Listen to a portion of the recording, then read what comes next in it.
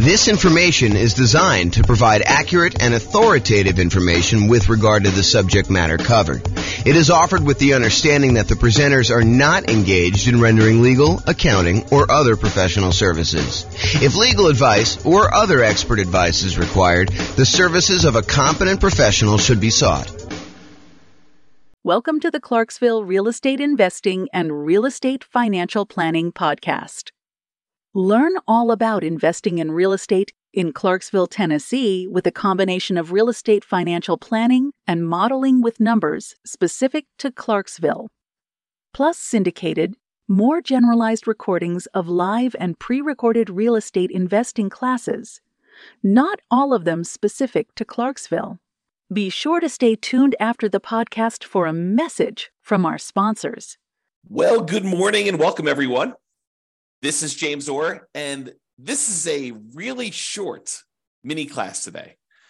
So normally, when we think about saving for down payments, we think about the more I save, the better off I can improve my cash flow. If I put more down, I could have a lower monthly payment, and if my income is the same with a lower monthly payment, then my cash flow would improve. But sometimes taking money that you would have otherwise set aside for down payments can be used in an alternative way such that it is more effective. It'll actually make a bigger impact in improving your cash flow, improving the overall returns you're getting on your investment. And so that is what this, as I mentioned, very short class is about today. We call it alternate uses for down payments. And it really consists of this one slide. So it's really short. So let's go over some different things about what you could do with down payments other than just put more down to improve cash flow. And I will mention one. Why don't I just jump right down to the bottom one first? And that is, yes, you could take the money that I'm going to talk about using to do other things with and put more down. And sometimes, as we discussed in a previous class where I talked about the returns you get from putting more down, sometimes putting more down gets you more than just borrowing less, right? Because the idea is if you put more down payment into a deal, you end up borrowing less, and the less that you borrow, the lower your monthly payment is on that property. And by doing that, you tend to improve cash flow. But putting more down can also have other impacts on your loan. For example, going from 20% down to 25% down when you're buying an investment property has a very significant improvement to the interest rate that you'll get from the lender. The interest rate you might get from the lender for putting 20% down might be, 6.5%. Where if you had gone ahead and put the extra 5% down and go from 20% to 25%, the interest rate may be 6%. So it might improve significantly by putting that extra 5% down.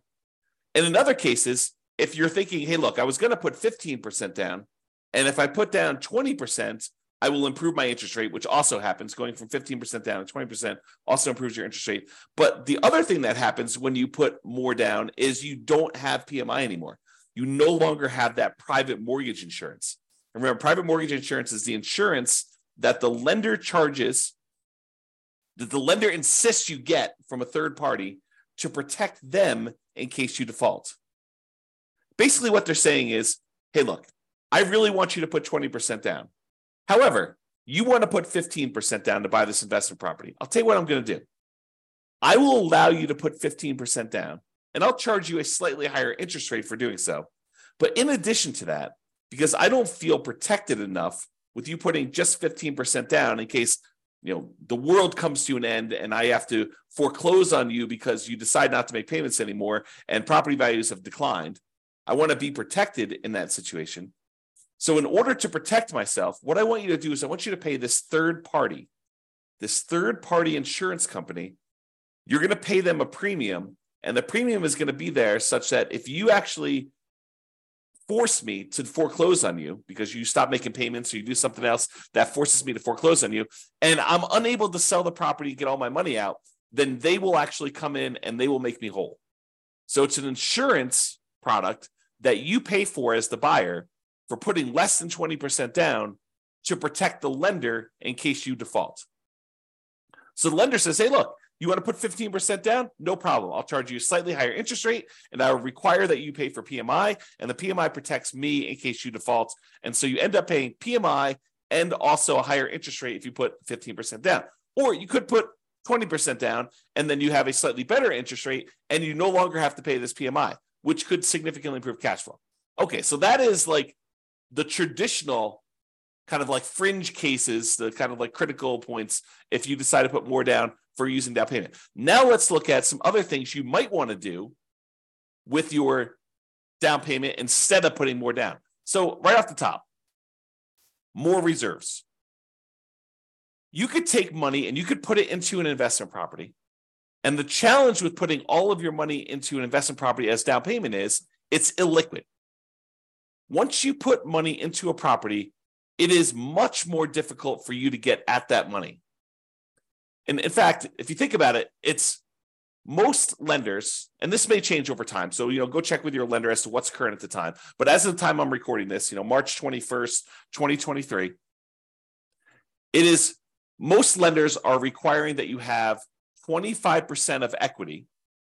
In other words, another way of saying that is 75% loan to value is the highest they will go to allow you to access money and equity. So if you want to access equity in your property, the highest they will allow you to go to is 75% loan to value.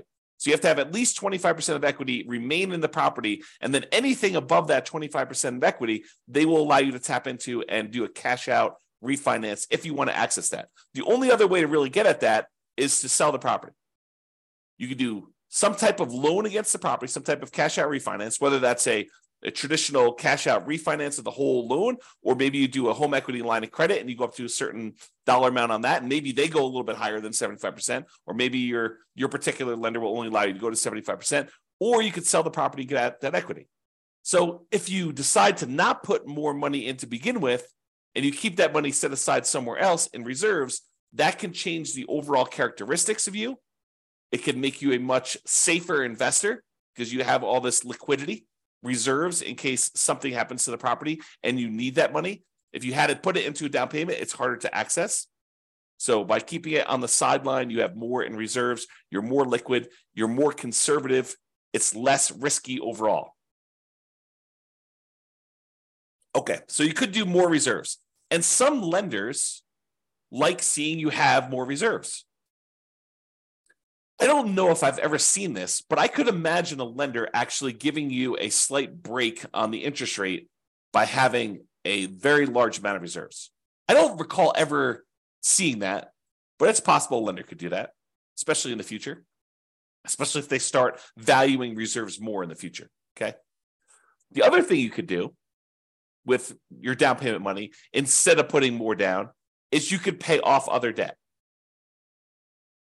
Imagine you have a certain debt to income ratio, and the lender actually does change the interest rate based on your debt to income ratio for certain loans.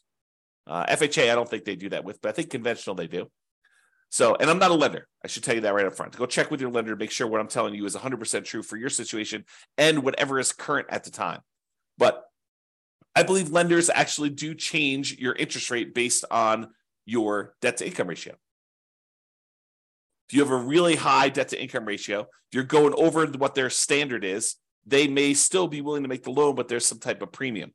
There's some type of risk premium on the interest rate to do that. So you could say, hey, look, I was thinking about putting 30% down to buy this property. Now what I'm going to do is I'm going to back it down to 25% or maybe even 20% down. And I'm going to take some of that money and with the help of my lender to find out which ones I should pay off and which ones I should not pay off, because paying off certain ones can impact your credit score in an adverse way. You pay off the wrong thing. You close a account that was giving you a boost to your credit score by giving you a longevity rating. One of the things that is a factor in your credit score is how long you've had certain loans or credit lines open. And if you go and you pay off one and you close it down, that could lower your credit score instead of actually improve it.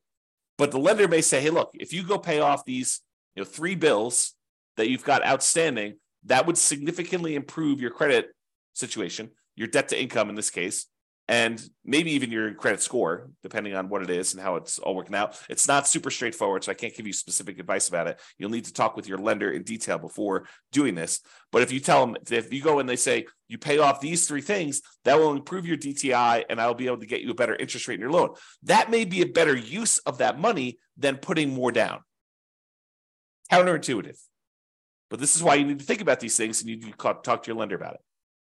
The other thing that may be counterintuitive, instead of putting more down, hey, I was going to put 30% down, but now I'm going to actually only put 25% down. I'm going to take that extra 5%, maybe it's even not even that much, but I'm going to take that extra money and I'm going to use it to buy down my interest rate.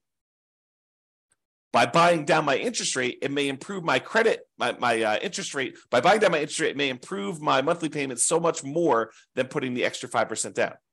And we did this math recently. Trying to remember what class it was, but we did a class where I showed you, I think it was how to improve cash flow. One of the strategies was taking money from seller concessions and using it to buy down interest rate. And I had the matrix up of what my lender sent over about how much it costs to buy down the interest rate so much and what that does to the monthly payment. And I think we did the math and I showed you, hey, look, if you just put this much more down, it would have improved your monthly payment by this amount. If you actually use it to buy down the interest rate, it improves it by this amount.